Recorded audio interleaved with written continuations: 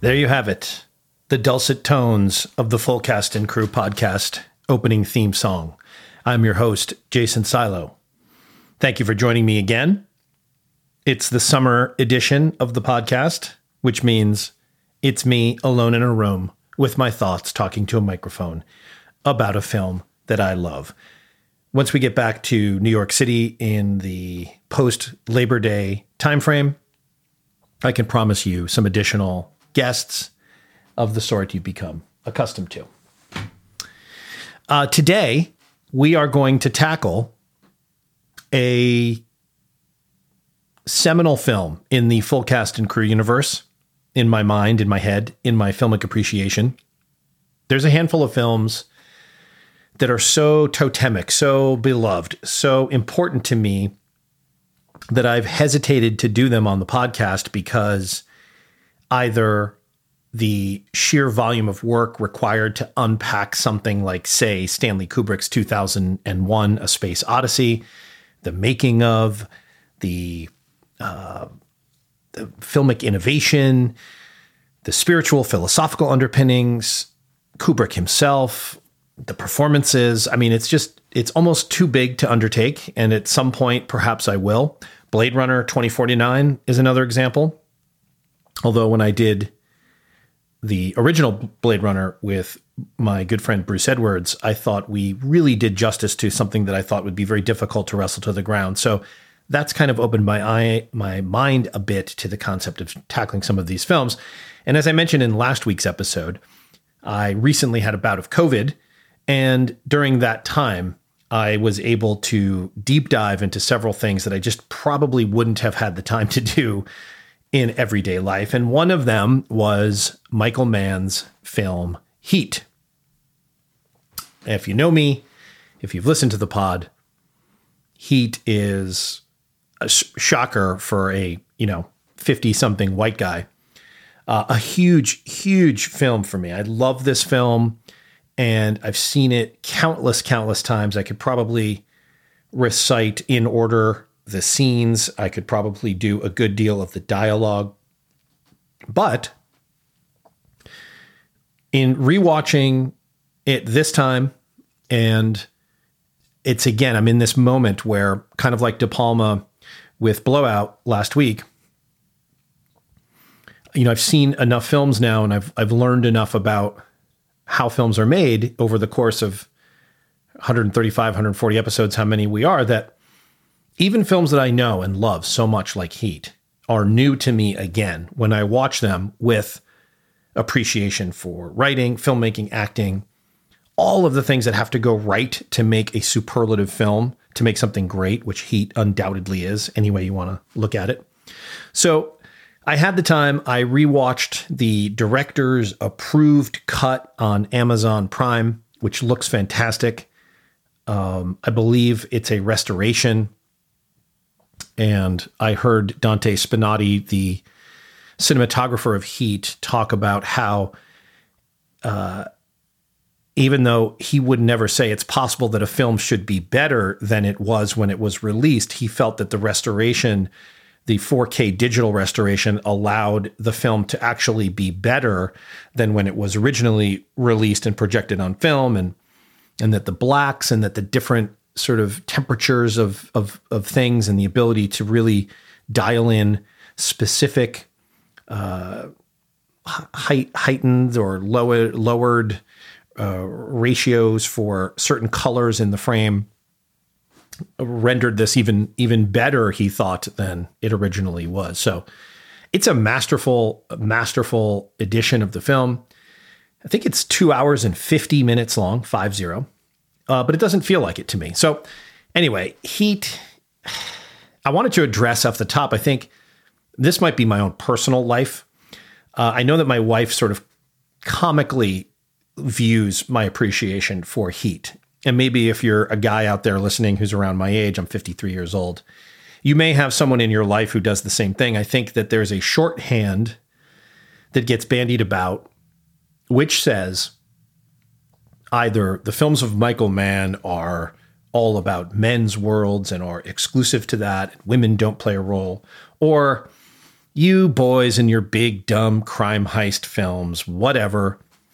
Watching it again, I actually probably would have agreed, at least with the concept of that, even if I felt it robbed someone who might feel that way of a truly wonderful cinematic experience.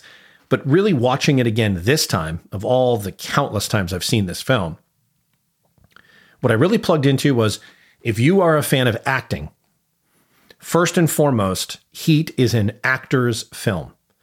Before it is a crime film, before it is about men and the way that they form bonds, before it's about the criminal life and what it takes to succeed within it, before it's about male obsession, before it's about any of that stuff, the most fundamental thing that Heat is a tour de force, superlative showcase for casting and acting. And what struck me this time was that up and down the cast, it's extraordinarily cast with actors, top to bottom, even in the smallest of roles. And there's only one person in the whole movie who doesn't fit that actor's actor category. And we'll talk about that when we get to a more detailed discussion of the cast. So yes, the scenes of crime and male life are superlative. They're intelligent, but also so is Neil and Edie's intro scene in the bookstore. That's so deftly and emotionally and truthfully handled. So are the scenes between Justine and Vincent. So are the scenes between Natalie Portman's character and Justine and Vincent as the troubled teenage daughter of Justine's. So is Ashley Judd. I mean, Ashley Judd is phenomenal in this in just a handful of scenes. I mean, we'll get into it when we talk about the cast, but as much as it's a crime epic, as much as it's a crime opus, and it is that, it is also first and foremost a character study of the deepest, most intelligent, and unsparing fashion. So what I mean by that is these are not heroes on either side of the law. Everyone in the movie, everyone, is a fully realized character brought to life by actors doing, if not great work, some of their very best work. And we'll talk about the cast in greater detail. But watching it this time, I think the overall emotion I was left with is emotion. You feel sadness. You feel a sense that life is not black and white, that the gray area is what is of interest, that the great middle complication of living and making decisions is what this film is all about. And it happens to be set in the world of Los Angeles crime, but it is not about that in that way. Christopher Nolan called Heat stylish without being self-conscious. He said it's timelessly, effortlessly beautiful. I would agree with him. The filmmaking, the cinematography, the editing, the use of music, all of these things. Yes, Michael Mann has a style. He's been accused or praised for being a stylist. Someone whose films are suffused with a sense of design, a sense of construction. And yeah, okay. It is a stunningly put together piece of work. And that all starts from Michael Mann. I mean, it all starts from one person who wrote a script that's based on things that we'll talk about in his actual life, and who had at the time in 1994, 1995, the wherewithal to bring to life, because of his relationships in the film industry, because of his relationship with the film's producer, he was able to fully realize something that he had a handle on better than anybody else. And that's a moment in time. I mean, a movie like this would not get made today, even with all of these stars in it. Tom Sizemore, who's fantastic in the film, like all of the main protagonists are, he said that the film is about, and that Michael Mann is particularly interested in, the choices that we as people make in split seconds or over time, and how those choices irretrievably alter the path that our lives then take. And there are many scenes in the film where split-second choices or choices that have built up over time are displayed, and the repercussions of those choices are often jarring, such as in the beginning heist of the armored truck, where Waingro jumps the gun and shoots a guard he had no business shooting. And then Neil and Chris, De Niro and Val Kilmer, share a nod, which says, yes, one guard is dead. This is now a felony murder beef for us all. There's no reason to leave living witnesses. Go ahead and shoot the remaining guards. That's a choice in a moment that has far-ranging repercussions. I think that this concept of the choices that we make is best represented by a scene. I'm going to be jumping around a bit, so I apologize, but this is best represented to me by a scene later in the film where the Breeden character who is brilliantly, movingly, humanly played by Dennis Haysbert, is surprised by Neil in the coffee shop diner that he's working at off of parole after getting out of prison. And of course, Bud Cort legendarily plays the corrupt, evil asshole diner manager who explains in no uncertain terms to Breeden how he's kicking back 25% of his salary, how he's going to mop out the toilets, and doesn't give a shit about who he is and the choices that he's made. He's just a number to him. He's just dollars in his wallet. And when Neil shows up because Waingro has caused Trejo to rat out the bank scheme, they need a driver. And Neil recognizes Breeden working in the kitchen, and this scene then follows, which is exactly about what Sizemore said that Man is all about. It's about a choice that you make in a split second or in real time. Pick up. Hey, Neil, man, what up? What's up, brother? What you doing here? What I am doing is I'm looking for a driver with handless scanners and a radio. Right now, today. You remember the drill? Yeah, man, sure. Is it cool? Oh, man, now you know I'm cool. One answer, yes or no, right now.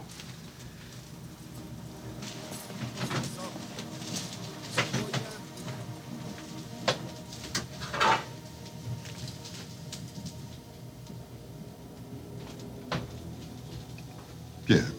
Fuck it. You on? I'll back in 5.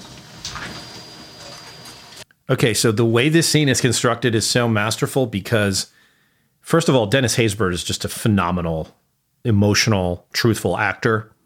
And we've seen enough of him and his character prior to this point to know that, yes, he's in this dead-end parole job that he's got to get through to get to whatever other things might be possible in his life. But we also know that he has the love of a good woman who is so also brilliantly played in the film. Let me find her name. Kim Staunton plays Lillian. And she's representative of one of the women who loves these complicated men on either side of the law. And this is where I would say a lot of the criticism that Man gets sometimes of being too much of a man's world, no pun intended, is really misguided, because I think the first thing that Michael Mann is always interested in is the truth of a world.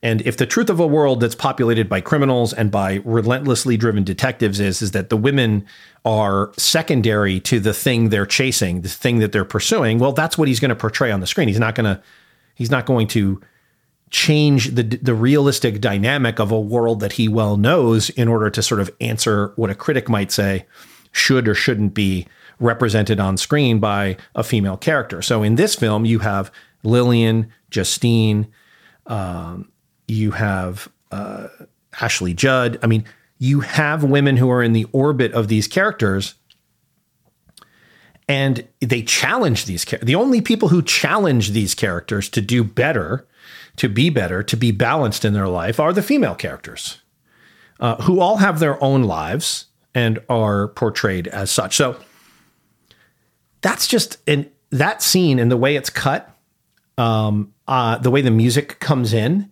that is the decision point. That's the inflection point at which Breeden is going to make what will prove to be the wrong decision for him, because he's going to be shot and killed in the robbery.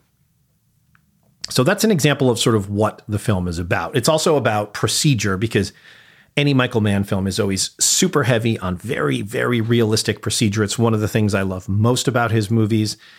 For example, in the crime investigation scene, so after you have the armored car robbery at the top and all the cops are crawling over the crime scene, all the people that you see working on the bodies, dusting for fingerprints, processing the explosive used, processing the crime scene, those are all actual forensic police officers and investigators from the Los Angeles and other police departments.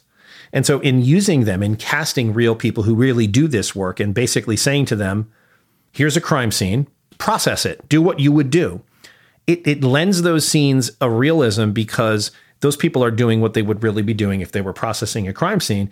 And when Pacino in the Vincent Hanna role says to a woman who is processing the body of one of the guards, when he approaches, he says, "Get your hand out of that man's pocket, Rachel." And she sort of laughs. Now, she laughs in a way and responds to him in a way that's not actorly. Okay, her inflection is that of a real person. It's not that of an actor. And there is a difference. And in this case, that adds to an overused word here on the podcast, which starts with V, verisimilitude. The origin of the film, and as I said, Michael Mann is interested in specific worlds, and he's interested in the precision and the mechanism and the representation of that world. He's from Chicago. And if you know about Chicago, and he talks extensively about this, you know, Chicago is a city that where criminality was a daily part of news coverage. It was something that everyone in neighborhoods knew who the crooks were, who the criminals were. This was not a separate world. It was a world which often bumped up against and intruded upon and touched your own world, even if you were not a criminal. The worlds of cops and robbers was a gray area. And the whole origin of Heat, and also, I would say, two other Michael Mann filmic enterprises, really stems from the fact that he met a guy named Chuck Adamson, who was a Chicago Police Department sergeant from 1958 to 1974. And in talking with Chuck Adamson, who became a consultant to Mann and a screenwriter and worked on other films of this sort, part of Chuck's career, he had chased a career Chicago criminal named Neil McCauley. And the real Neil McCauley, you can look at his mugshot online. He certainly doesn't look anything like Robert De Niro. He looks squirrely. He looks highly strung. He looks like he's a rabbit on the run. But Neil McCauley impressed Chuck Adamson with his discipline, the intelligence of the schemes that he would try to take down. And Chuck Adamson has a whole story about a time he was staking out a job that they knew. I think it was a supermarket holdup, payroll holdup, that he knew that Neil McCauley and his gang were going to be targeting. And there was a sound that Neil McCauley heard that wasn't right. It wasn't a sound he should have heard based on all the hours and hours of reconnaissance that he did on the supermarket. And this scene is mirrored in Heat so brilliantly when Hannah gets a line on McCauley's crew and they're about to take down the precious metals depository again. And another brilliant piece of casting, someone has no lines whatsoever. There's kind of a doofus cop with a huge rifle who is inside this panel truck staking out the precious metals depository. And the cop is sort of drinking a little bottle of water, and he knocks his gun against the side of the panel truck, and Neil McCauley, who is standing outside, hears this. And there's this amazing scene where Vincent Hanna and Neil McCauley basically look at each other through a infrared camera monitor.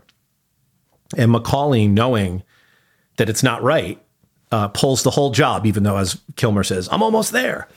And they walk away from the job. And that's taken from real life. That's taken from Chuck Adamson's experience chasing Neil McCauley. Now, to what degree Chuck Adamson and Neil McCauley's relationship, and Chuck Adamson, by the way, I believe gunned down Neil McCauley in the end.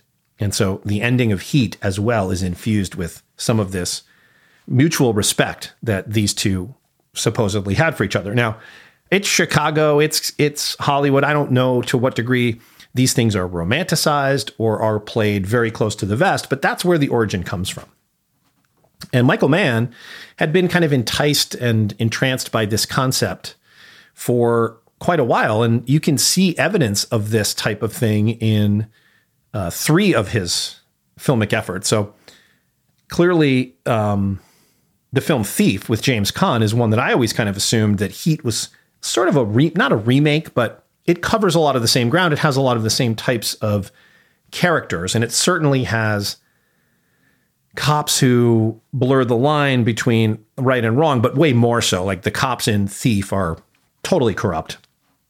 Don't really have much respect for Frank, the James Caan character, but there are similar things that the cops pull Frank over on the side of the road and suggest they talk, which also happens in Heat. The one last job before I can escape to this fantasy life with the woman I love. There's a lot of commonalities to it, but it's very different because Thief, which you can hear about in episode 66 of the Full Cast and Crew podcast, is not based on kind of similar source material. It's based on an actual book called The Home Invaders, which is written by the professional burglar who is the basis for the James Caan character in Thief. But in 1989, Michael Mann got his first crack at tackling what would become Heat because he did what turned into a TV movie. It was supposed to be a pilot called LA Takedown, which features Vincent Hanna. It features Edie. It features Waingro. Neil McCauley is called Patrick McLaren, but it covers a lot of the same ground. And I think Mann came to see it basically as a dry run for Heat. Now, I haven't seen that. I wanted to try and watch it, but I haven't seen that. So I can't speak to whether it's any good or not, but it didn't go to series. Let's put it that way. So that's kind of the origin. I think Michael Mann had written this screenplay and had shown it to Art Linson, who's a producer of note in Hollywood. And I think Linson really kind of flipped for the concept and thought, oh, you've got to do this. You have to direct this. I think Michael Mann said that he was thinking of actually producing Heat, not directing it. But when Art Linson read the script, he thought, you've got to do this. And they talked about who could be Neil McCauley, who could be Vincent Hanna. Art Linson said, Bob De Niro has got to be Neil McCauley. And he gave the script to De Niro, and the pieces fell into place from there. We'll get into the cast in a bit. Here's a little bit about Art Linson talking about Michael Mann's attitudes towards his characters, which I think is an important part of what we're talking about here. The thing that struck me that was so special about what Michael had achieved there, and I know in his case it's intentional, is he made no judgment about who is good and who is bad. He just let you see what is. And so suddenly you realize that the cop's personal life is as truly fucked up as the robber's personal life. And that both of them, in as many ways, have to deal with the exact same issues and deal with them with the same integrity or the same lack of integrity as the other. And so the thing that makes the movie so special is that it's not this one-dimensional thing about a chase of the good guy against the bad guy. It's very complicated. You get lost into who's on which side. The fact that he was able to write something so special to kind of merge the two worlds, like without making any judgment that one's better than the other, it just is. That's, I think, the genius of the piece. I mean, can't say any better than that. That is absolutely true. And that's why I think it elevates beyond just being what I think people can look at it as. In a way, the crime scenes, which are, if not the greatest filmed heist scenes ever in the history of Hollywood, certainly up there in the top 3, especially the bank shootout chase, which we're going to talk about in a bit. But all of the major crime scenes, the armored car, the aborted attempt at the precious metals depository, and the bank robbery are the exemplar of how one could do that with utmost tension, believability, procedural realism, emotional underpinning. That's all like the showy stuff. And if you look at like trailers or you look at clips or you look at posters, like It's guys firing guns. And I get how we've all had enough of that in general in life, in American life particularly. But those things, as brilliant as they are, and they are as brilliant as those things have ever been done, that's not really the underpinning of the film. The underpinning of the film is what Art Linson was talking about, and it's what Michael Mann talks about here. Life is not an either-or set of binaries. That's something that we compress real life into fiction and make it be that way because it's convenient and mechanically symmetrical. Life's not like that, and that's what excites me. When the power of a character like Hannah to hold seeming dualities in suspense, both at 100%. One doesn't compromise the other. His appreciation for Neil McCauley doesn't compromise one iota. His avidity as a hunter to take down Neil McCauley. Both coexist. And I hope you can hear when you hear someone like Michael Mann talking about this film, that he's talking about it in such a deep way. You know, he's not talking about the mechanics of shooting the film or the crime, which he can do at great length. And he definitely discusses that. But what he's interested in is so philosophically human and intellectual and emotional in these characters. And really at the center of it, he created iconic, indelible characters. And he created a lot of them in one film. And somehow through casting and acting and filmmaking and editing and all of that, he allowed all of those people to coexist without it being a Robert De Niro film, without it being an Al Pacino film. And those two powerful performances, and we'll talk more about that in a second, but I mean, for those two to coexist in a film, the balance of that requires a great deal of effort from everyone. And I think that is how this came to life in such an incredible way. Here's Art Linson talking a little bit about the casting. Michael's strengths are the fact that in this particular adaptation of his own material, it had depth to the characters. And it's the depth that makes it a classic, not the precise, brilliant shooting and the quote style. I'm not saying style's not part of it, but it's certainly, in my place, is in second position to the content.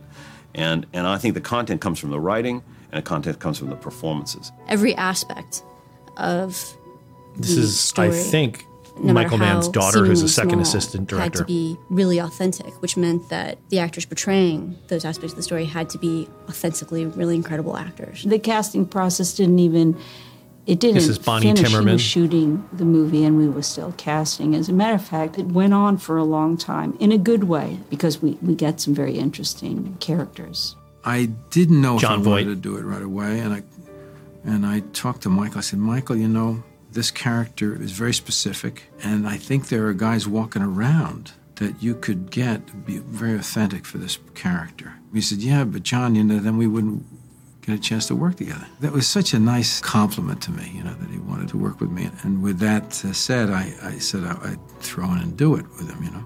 So this casting process is really what makes the film. I mean, go through the whole cast. It's just actors, right? Actually good actors, not just movie stars. You know, De Niro, Pacino, of course. But when I say De Niro, Pacino, of course, it also occurs to me recently doing things like Deer Hunter and De Palma films, thinking about The Godfather, Pacino, you know, I realized, like, yes, these guys they're in the 1% of most successful screen actors or actors. They can work as much or as little as they like. They generally can get good material, not that they always do. But it also occurs to me that it's become easy to sort of dismiss De Niro just by like, it's Robert De Niro. Of course he's great.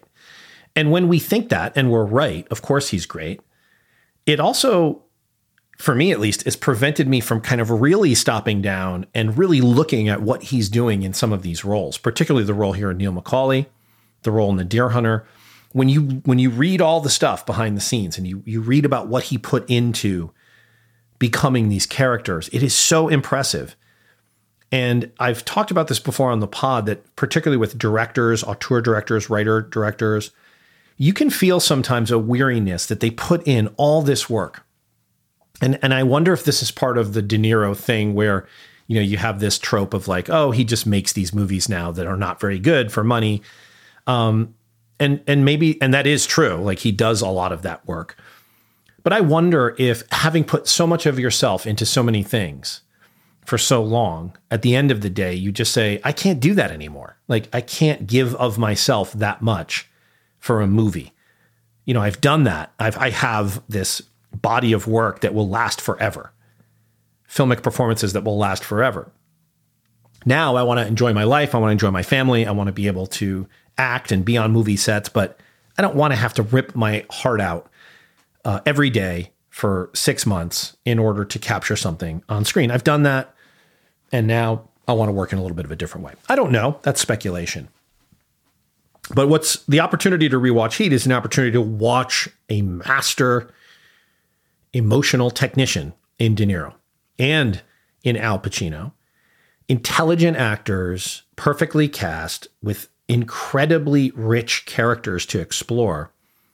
And it utilizes the best of their abilities. And of course, famously, they're on screen together for the first time. Because that was a big selling point of Heat at the time, was that even though they were in Godfather 2 together, you know, they didn't share any screen time. So we'll talk about that in a second too. But De Niro, Pacino, like, let's also remember, I read about this recently. Who said, I think it was someone writing about Severance, and they were talking about Chris Walken in Severance, and they said in a review, it's a great opportunity to remember that Chris Walken is a fantastic actor, not just this pop culture thing, in quotes, Chris Walken, all the impersonations, the impressions that people do. It's easy to forget with these long careers sometimes that the work, if you look at it, is among the best representative work you're ever going to see on screen done by an actor. And particularly at this point in their life, at this point in their career, De Niro and Pacino have so much experience, so much knowledge. They're such masters of the craft of film acting, and it's on display in the film. Val Kilmer. I mean, Val Kilmer is so good as Chris Shiherlis, and Chris Shiherlis is the polar opposite of the Neil McCauley character. So Neil McCauley is the guy who's famously like, you can't have anything in your life. If you want to pull scores, you got to be able to walk out on your whole life in 30 seconds flat, never turn around, never look back. Everything that Neil McCauley does is thought out. It's precise. It's ruthlessly efficient. He doesn't do anything just because he feels like it. Chris Shiherlis is presented to us. He's kind of the complete opposite. He's a mess. He's all immediacy. He's the lack of thinking anything through. But he loves and is loved as a result. His messy realism is how he survives. He survives Heat. Neil does not. Neil cannot adapt. Chris's whole life is having to adapt on the fly.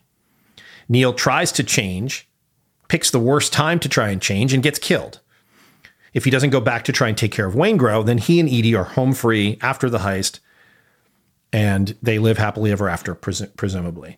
So Val Kilmer, who again, in his time, you know, was known for being difficult, known for all of the actorly tirades and difficult, you know, being difficult to work with and deal with. But he's having this moment now post Top Gun Maverick where, given his throat cancer and the fact that he too has this long filmic career and has been so great in so many movies, you know, now he's having this valedictory kind of final run through where we're super appreciative of him. But I too, watching it this time, was reminded again, like, okay, the thing that made Val Kilmer a star is that he's really good as an actor. And as Chris Shiherlis, he's phenomenal. He does this thing in the film, and if you watch it, I want you to watch for this. Even though, as I just said, he's all immediacy, he's a lack of thinking things through. There's a little tick that Kilmer does. I don't know if it's conscious or not, but when De Niro asks him something, or he's about to speak, he takes a beat, and you can see his mind working, and then he answers. I don't know if that's a choice, or like an actor remembering his line. I'm not sure, but it really works to differentiate the character from Neil. Michael Madsen, another actor with like, you could fill up a 6-part television documentary about all of the personal difficulties and troubles that not Michael Madsen. What am I talking about? Michael Madsen. Jeez. How could you get that wrong?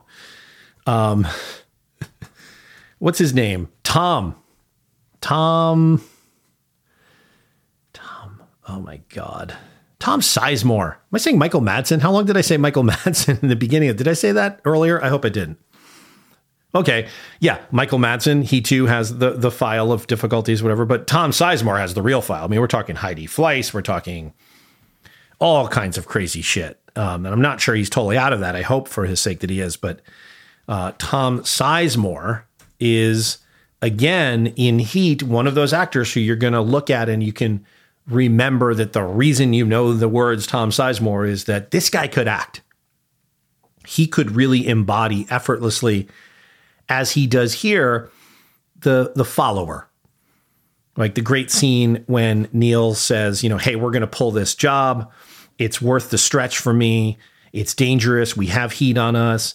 So this time you all have to make your own choices as to whether or not you want to go through with this. And he goes through the crew one by one.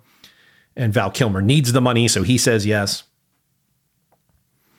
And then Michael Cheritto, who's played by Tom Sizemore, he's used to just doing whatever Neil says to do. But Neil doesn't let him do that this time. He says, not this time. You've got money, you've got your wife, you have investments, you have real estate. You should cut free from this. And then, of course, the iconic Sizemore, Michael Cheritto line. Well, for me, the action is the juice. I'm in. For me, the action is the juice. I'm in. And then Trejo's like, yeah, man, of course. So these guys are also different from each other, but each person is so fully formed in a character role that it just creates this playground where I think they all felt like they could really be these characters. And because of the realism that Michael Mann approaches everything with, and the locations, which we'll talk about the architecture of this in a moment, because that's a really big, important part of the film too. Trejo totally fits in like the pro that he is too. Dennis Haysbert. I mentioned that, so Bud Cort, of course, from Harold and Maude, which we'd also done on the pod. This was kind of like one of the few roles that Bud Cort had done. I'm not sure the backstory of how Michael Mann got him into this film. I want to say I think it somehow had something to do. I don't know if Art Linson had anything to do with Harold and Maude, but if you saw Harold and Maude, you would not know that the diner manager was Bud Cort, the floppy-haired, innocent youth of Harold and Maude, because this embittered, slick-backed hair, evil motherfucker, as Dennis Haysbert's character calls him, is such a far cry from that, but so brilliantly cast. Again, here's this scene where, again, I think Michael Mann does such a great job from his previous interest in working. He spent some time interviewing convicts and shooting the Jericho Mile at Folsom Prison, and so he had a lot of experience talking with convicts and ex-convicts, and the choices that they're presented with, or the lack of choices that they're presented with. The fact that our society does not do a great job providing any kind of a pathway towards rehabilitation, and that the choices that people are eventually faced with to return to a life of criminality are, of course, difficult, if not impossible, to resist. So when Dennis Haysbert's character shows up after this brilliant scene with Kim Staunton as Lillian, his girlfriend, in the parking lot, where he's visibly nervous, he's afraid, he doesn't know if he can do this work. Can he reintegrate into this small aspect of society, this crummy diner that his parole officer told him to show up for, which is of course part of a scam, because the guy gets 25% of his pay. And the Bud Cort character says, ask your parole officer if you got a problem with it, basically implying that he's in on it too. So the system is rigged against these guys, and their options are presented as limited. Bud Cort has an amazing scene here, as does Dennis Haysbert. Solenko? I'm Don Breeden. Grierson, my parole officer, told me to come by here and said you had a job for me. So you're familiar with this kind of operation, huh? Yeah, man, I'm a great grill man. Good for you. Okay, right there. Good for you. That's the first indication that this guy's a dick. and we know from seeing Breeden in the car with Lillian that he's already nervous and he wants this to go well. He's hoping this is a chance for him. Here, you'll mop out the toilets, hit the dishwasher, bust tables, and empty the garbage, too. Give me a hard time, I'll report you loaded, drunk, or stealing, and I will violate you back so fast your head will spin. 25% of your take-home kicks back to me. Rules of the game. Bo Grierson, check it out. Change in the back. And again, just because Dennis Haysbert is such a freaking phenomenal actor, and the way that Michael Mann cuts this scene is so brilliant, because after Bud Cort tells him how it is, Michael Mann cuts to a single shot of Haysbert's face. And the look that he gives is this confirmation that I knew it would be this way. I hoped it wouldn't, but it is. And this life outside of prison is its own kind of prison. I got to deal with this warden, this guard, just like I had to deal with wardens and guards in prison. So even though I'm free, am I really free? And all of this is, I'm telling you, watch the film. All of this is manifested and contained in 3 cuts in this scene. And the dedication that Bud Cort has to being the asshole, and the dedication that Dennis Haysbert has to bringing Breeden to life as a fully formed person, not just a guy that Neil picks up at a diner to drive a getaway car, that's all the role is on paper. But Breeden is such an important part of the infrastructure of what the film is all about.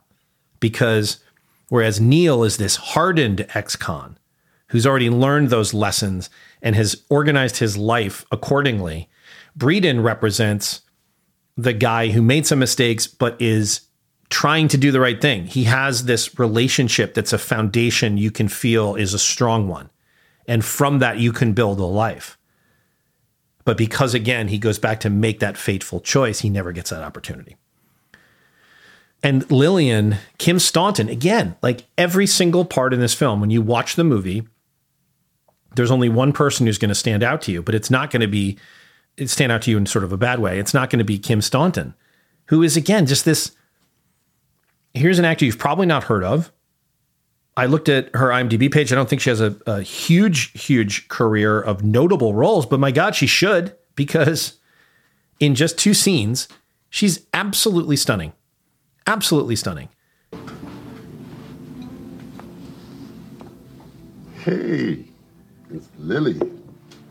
This scene is when he's drunk after working for Bud Cort. I met the manager. Is that the boss? Get time for what that motherfucker does every day. Baby, can you just handle it till we find you something new? Can you do that?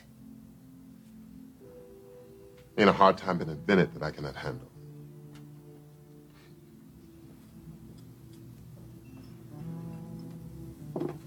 What you hanging with me for, Lily? Because I'm proud of you.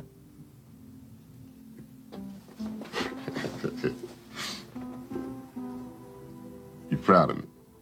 Mm-hmm. What the hell you proud of me for? Come on home.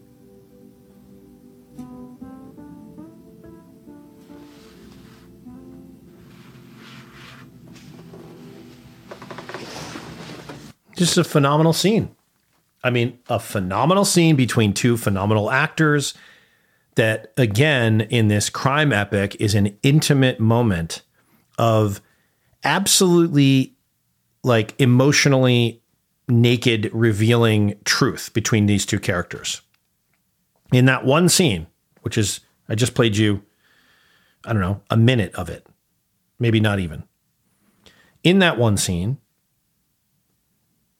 you see on Dennis Haysbert's face the fact that he doesn't believe in himself. So if she believes in him, he looks at her almost like, what's wrong with you? You don't understand what's going on here.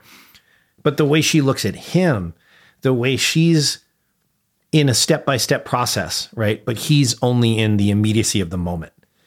She's saying, can you just hold on till we can find something better? Can you just do that? And he can't. He can't because he's been cultured that way in prison. He doesn't have the tools. He doesn't have the skills. He doesn't have the abilities. But this is the pathos. This is the emotion of Heat. Okay. If you think it's just a shoot 'em up crime epic, you're not watching these scenes and really appreciating the depth that everybody involved went to bring them to life. So I think that's extraordinary. Talking more about, I'm really interested in talking about the female characters. Amy Brenneman, who I think I don't know if I mentioned this on the pod, but I recently watched, I admit I only watched, I think 4 episodes of The Old Man, which is on FX with Jeff Bridges. The first 2 episodes of which I thought were excellent, maybe the first 3, but then it kind of lost me. But one of the things that did not lose me was this phenomenal performance by Amy Brenneman, who is a woman who falls for the Jeff Bridges character. And it's, of course, reminds me of Edie because, you know, in Heat, she falls for Neil McCauley, who is so emotionally unavailable. But she's so vulnerable. She's representative of this loneliness of Los Angeles life, that you can be amidst the beauty of the twinkling lights at night and in these amazing bookstores or restaurants, but she's a lonely person in a lonely town. And she takes the risk to try and talk with Neil because she recognizes him from the bookstore. And he, of course, is so closed and so guarded that he can't even deal with her. So, and Amy Brenneman, was very funny, is she tells a story about sort of reading the script and just saying, no, like, this is filled with so much violence. I don't want to represent any of this. I don't want to be a part of this. I don't want to put this into the world. I don't get it. And this is her talking a little bit about how she found Amy, let me start with you. The character. She's being interviewed by Christopher Nolan. I'm curious as to the sense of damage that the character has. Someone who's very lonely. Loneliness almost referred to in the film as if it's a disease or a condition, something that Bob's character immediately denies having. Alone but not lonely. Is that something that was just inherently in the script for you? Because I think in the performance there's a wonderful sense of that damage there. Yeah, I mean, I looked at the script. I thought she must be pretty fucked up. But I will always remember a really important moment, truly as an actor, where I, had very much thought along those lines, and I thought, well, she's, probably got a little damage, got a little daddy stuff, got a little incest, got a little, I don't know, why would she, I mean, not that you're not fabulous. She's pointing to De Niro. He's on stage. I mean, at the beginning, but I remember saying to Michael, and Michael, that's the research thing, he said, just tell me everything you're thinking about. And I said some of these things. And I will always remember this. And Michael looked right at me and he said, no, she just falls in love with him. And it was really a beautiful moment. And, I thought, as most of us here, I was a huge fan of Last of the Mohicans. And I was like, well, anything this guy, it was a surrender and a sort of letting go into a romanticism and a mythic. And I thought, oh, I am the aspirational hope, of a person like Bob. And I'm a person in my own right. But I sort of let go of a certain psychological dissecting and really into the hands of the whole thing. And I also, it's funny watching that scene because, one of the appeals about Edie is she's so unguarded. I mean, she's real, and you sort of defend against that idea of loneliness. She's like, no, I can admit that, people need connection. So I think that was probably how she was designed. I mean, this is just like eat this stuff up, because this is an incredible panel, by the way, that was done. You can watch this on YouTube. It's on the Oscars channel. It's Christopher Nolan. I mean, is there a better interviewer for the entire cast who are on stage here, with maybe a couple of exceptions, including Michael Mann, De Niro, Pacino, Diane Venora, Val Kilmer. They're all on the stage. He's just asking them such smart questions about it. And I thought that the stuff about the characterizations was really funny. I'm going to make the argument that these female characters are super important. What's funny is I'm not going to play this clip here, but after Christopher Nolan finishes that conversation with Amy Brenneman, he asks a similar thing of Diane Venora about how she found her way to play Justine. And being a real theater actor, Diane Venora just gives this incredible answer. I guess I have to play it because it's just too good. Let me just see if I can play a little bit. Resonance, who this guy is and what he's doing and what's going on his head. And how did you juggle that? How did you balance that? I just played it. Fair enough. I mean, it's a completely different type of answer than Amy Brenneman gave, which is a very open and vulnerable answer. I love that Diane Venora's answer is, I just played it. She's a pro. She's an actor. You gave me a role. I just played it. I love her. She's phenomenal. She's also in The Insider, which is one of my other favorite Michael Mann films, where she plays Russell Crowe's not understanding wife. But she's incredible as Justine in this film. She's, I think, one of our most underrated actors. She's a full body actor. Her facial reactions are phenomenal. She has such control of her physical being. And for her to have that answer, I think, is so wonderfully perfect. I just played it. Ashley Judd is phenomenal. She did a lot of work talking to women who are married to men who are in prison. She talks about this in some of the making of featurettes. And she, like Amy Brenneman and like maybe less like Diane Venora, had some issues about like, well, why would these women be with these men? I don't get it. But through talking with these women who had either married men in prison or had been in relationships with men who ended up in prison, you know, she found her way to a certain truth with Charlene that I think is very evident on screen in her scenes with Val Kilmer. They all have these incredibly emotionally resonant scenes, and what they're going through is always front and center in those scenes. It's not just what the man is going through. So when you have Justine in dialogue with Vincent Hanna at the bar, and it's the sifting through the detritus scene, and he's, you know, on the edge, keeps me sharp where I got to be. You know, it's as much, we're as moved as much by what she is going through as we are kind of like jazzed and turned on by looking at Pacino doing Vincent Hanna.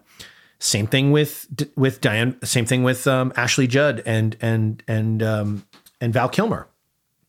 Like the emotion on her face in the last scene that she has, where she gives him the casino sign for no, and he realizes that he's been set up and he escapes.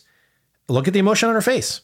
I mean, look at the choices that she made that ended up where they did. She has this young son, and what is her future? But she is able to play the cops in order to get away in a way. She's adaptable in the way that Chris Shiherlis is, and that Neil ultimately wasn't. Jon Voight, phenomenal. Mann says that Jon Voight's basically playing a guy named Eddie Bunker, who was an ex-con. He was a bank robber. He is one of those ex-con bank robbers who kind of transitioned to being a writer, and he wrote screenplays and acted in films. He, Dustin Hoffman film Straight Time was adapted from a book that he wrote called No Beast So Fierce, which Michael Mann says is the best book written about the criminal life from someone who was really there. He also, I think, co-wrote a film someone actually just mentioned to me on Instagram that I should check out, and I sort of was dismissive of it because it looked like just sort of a schlocky 80s action flick, but he co-wrote Runaway Train, which is an Andrei Konchalovsky film, which also stars Jon Voight. But I've heard it's actually really interesting and good, and it's based upon an idea by Akira Kurosawa. It's like all kinds of weird, crazy shit going on with Runaway Train. So I definitely have to watch that because it sounds kind of batshit crazy in a good way. And a movie I really like, Animal Factory, which Edward Furlong was in. And that has one of the all-time greatest cameos in film history by Mickey Rourke. If you haven't seen Animal Factory, I think it's directed by Steve Buscemi. I think Willem Dafoe is in it. And it's a good movie. It's a small movie. It's a prison movie, but it's a good one. If you haven't seen it, check out Animal Factory. Anyway, that was also written by Eddie Bunker, and that's who Jon Voight is playing in the character of Nate, who is kind of the bar owner and the fixer who is an intermediary and also an ex-con. And his skin is very unique in the film. I think I read somewhere that in the conception for the character is that, I don't know whether this is a Jon Voight thing or not, but that this character had been in the hole. He had been in solitary confinement for so long and had not seen the sun that when he got out of prison, he just stared at the sun and he burned his face. And so that's why he has these scars. I'm not sure if that's true, but man, Jon Voight, as you've never seen him, totally deep in character here. Bud Cort, as I've said, Tone Loc. How great is Tone Loc in Heat? In one scene in a bar with Vincent Hanna. Completely believable, completely a fully realized character. William Fichtner as Van Zant. He is so good. He so perfectly represents the effortlessly entitled, wealthy Los Angeles investment class person in this bullshit house who thinks he's a gangster and then meets a real one and pays the price. Kevin Gage as Waingro. Watching this again, I think Waingro is one of the most badass motherfuckers ever to be put on film. Kevin Gage just brought to life this monster. Someone else on Instagram just messaged me and said that they heard Michael Mann talk about Waingro as a virus, that if he gets out, he just kills everything. And that's what he does in the movie. On and on and on. I mean, it could just keep going to the guy who sells Val Kilmer's character explosives in the very beginning of the film. This is a guy who just like fills out a piece of paper, takes a look at Val Kilmer's fake driver's license. I mean, that guy is so perfectly cast and manages to embody sort of you're probably not who you say you are, but I'm going to let it go anyway. So just on and on. Like the casting and the depth of the characters is phenomenal, except for one person. And you probably have guessed who it is by now. It's Henry Rollins, who plays Van Zant's kind of thug. It's effective casting, I guess, but he does not have anywhere near the chops that anyone else in the film has, including many of the non-professional actors, to pull off even just the few things that he has to pull off. So he doesn't get in the way of anything, but as I watched it, I just thought this role would have been better served maybe by someone who could act. Sorry, Henry. Anyway, the cast is phenomenal. And I think one of the real joys of enjoying the film is stopping down to appreciate each and every character, each and every actor, and really noting what they're doing. Now, the architecture is a big thing. Now, you know, I'm a fan of a film called Los Angeles Plays Itself, which takes a very kind of view askance of the way that something called LA, in quotes, is portrayed in films and how some of the wonderful modern architecture of Los Angeles has been reduced to sort of code for bad guy lives here. And some of the real places that real Angelinos live and work have been ghettoized on screen. But the architecture and the use of locations in Heat is another piece of superlative filmmaking here, because the location manager, Michael Mann, the production designer, they found, and I think Mann instructed them to find, like, I want to see real Los Angeles. I want to see a Los Angeles that's never been seen on screen before. And so these locations and everyone's home, I heard some person say, every character has their own architecture. So if you think about where Neil Macaulay lives in this glass Malibu, antiseptic glass, the sound of a gun reverberating in this empty room. You look at where Chris and Charlene live, and it's much more homey and lived in. You look at where Vincent goes in this kind of shanty town with someone riding a horse, and it's a series of these huts that people are living in and sort of illegal businesses. These are all real locations that were found. The Koreatown nightclub scene with Tone Loc, All of these places, all of the way that Los Angeles is represented on film is really of an interesting piece with a documentary like Los Angeles Plays Itself, which I highly recommend if you haven't seen it. So that's another special aspect of the film. I want to talk a little bit about the shootout because I think it is an important part of the film, and it is such a iconic piece of filmmaking. It is reported that Val Kilmer's reloading scene in real time, and in other words, there are no cuts when he empties his automatic assault rifle and then drops down behind a car, ejects his cartridge, his mag, and puts in a new one, and then resumes firing. That's taught at Fort Bragg to aspiring soldiers who the instructors say, if you can't do this as well as this actor did it in a movie in real time, you have no business being in this man's army. I don't know if that's true, but it's a great story. So the bank robbery, the music that's used, the tension that's built, all reflected in the preparation for the film. Mann actually had the actors case a bank. He had them go in disguise and observe bank operations unbeknownst to the bank management, so that when they did go in, this was something that they were familiar with. So all this preparation, I mean, they did extensive firearms training so that they could realistically portray a better caliber of militaristic preparation than the police.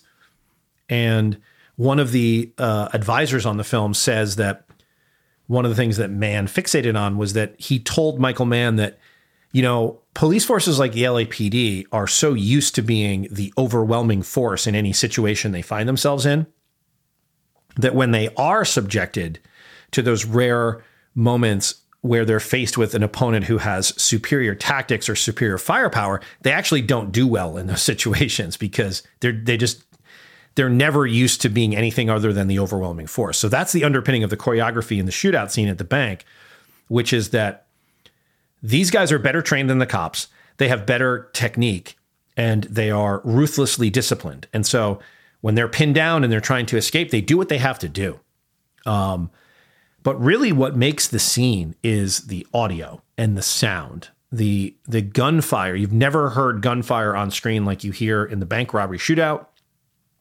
And I was always curious about it. And I was so glad to hear sound mixer Chris Jenkins talk a little bit about this. The gunfire downtown was truly horrifying sounding. And because of the skyscrapers everywhere, it was just deafening. And it would hang in the sky for maybe like 8 or 10 seconds. We used 800 to 1,000 rounds. This is the assistant director. When we had the cops and our criminals going at each other. I mean, it was quite an amazing sound.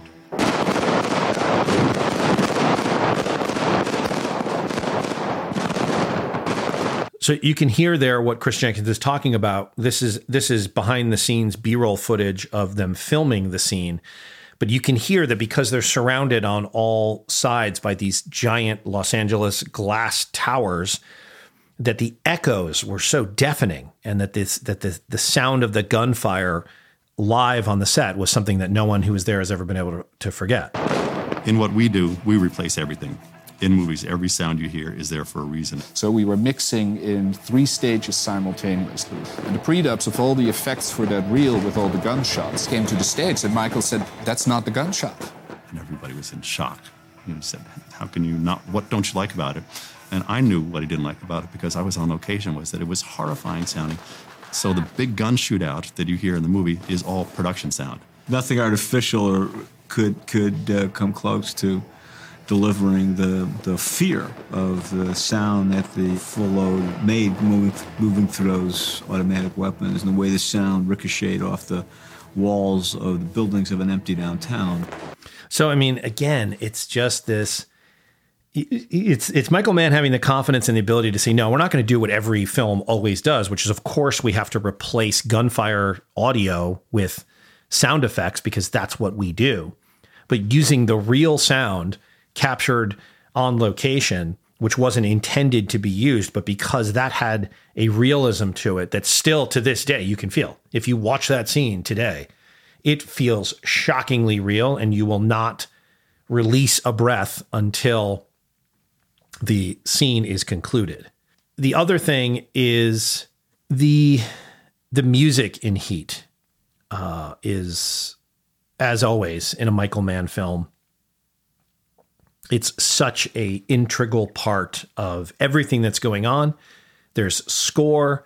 There are artists whose music is used. It's not any one thing.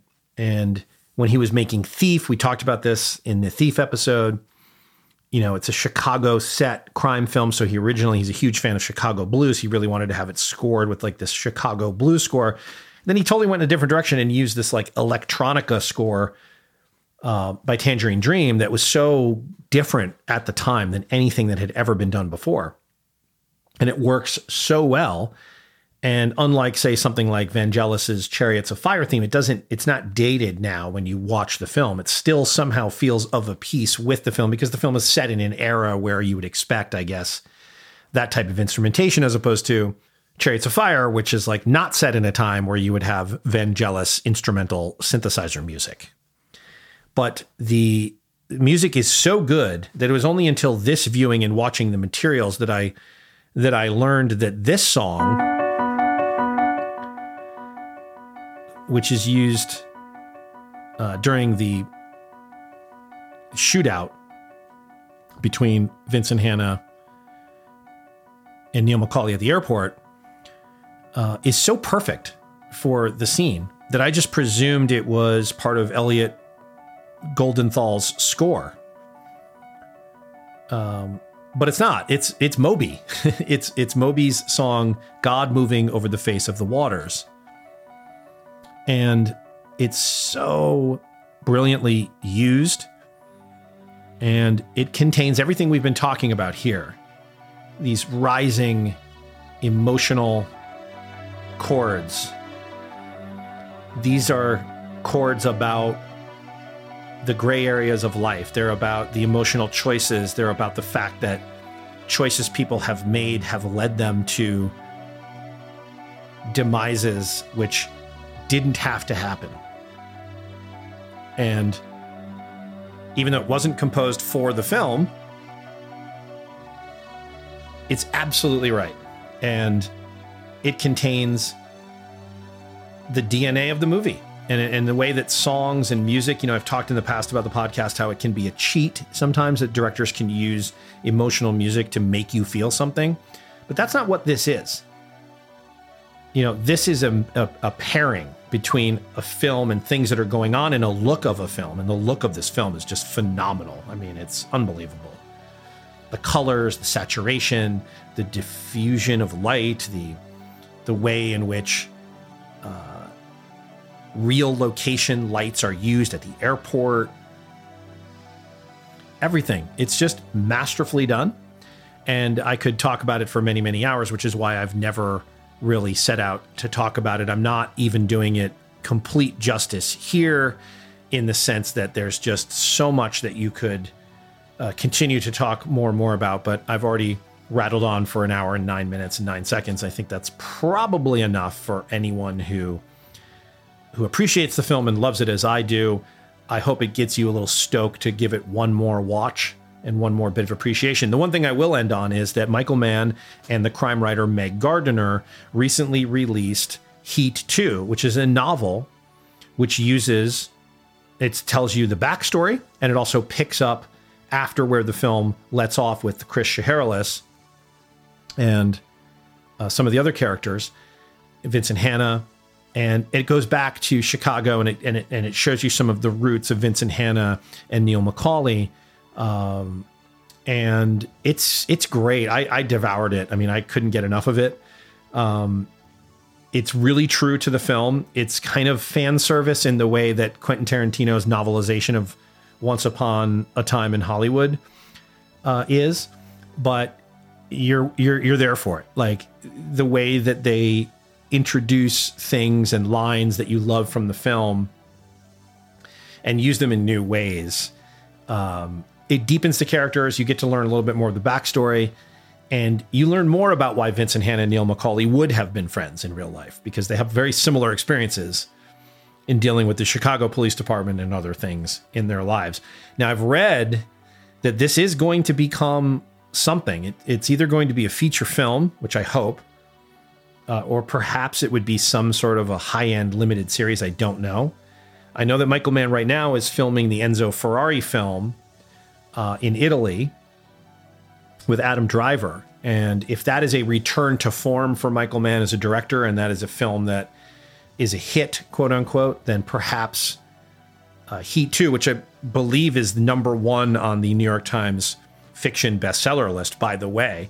So appreciation for Heat is not a niche business, apparently.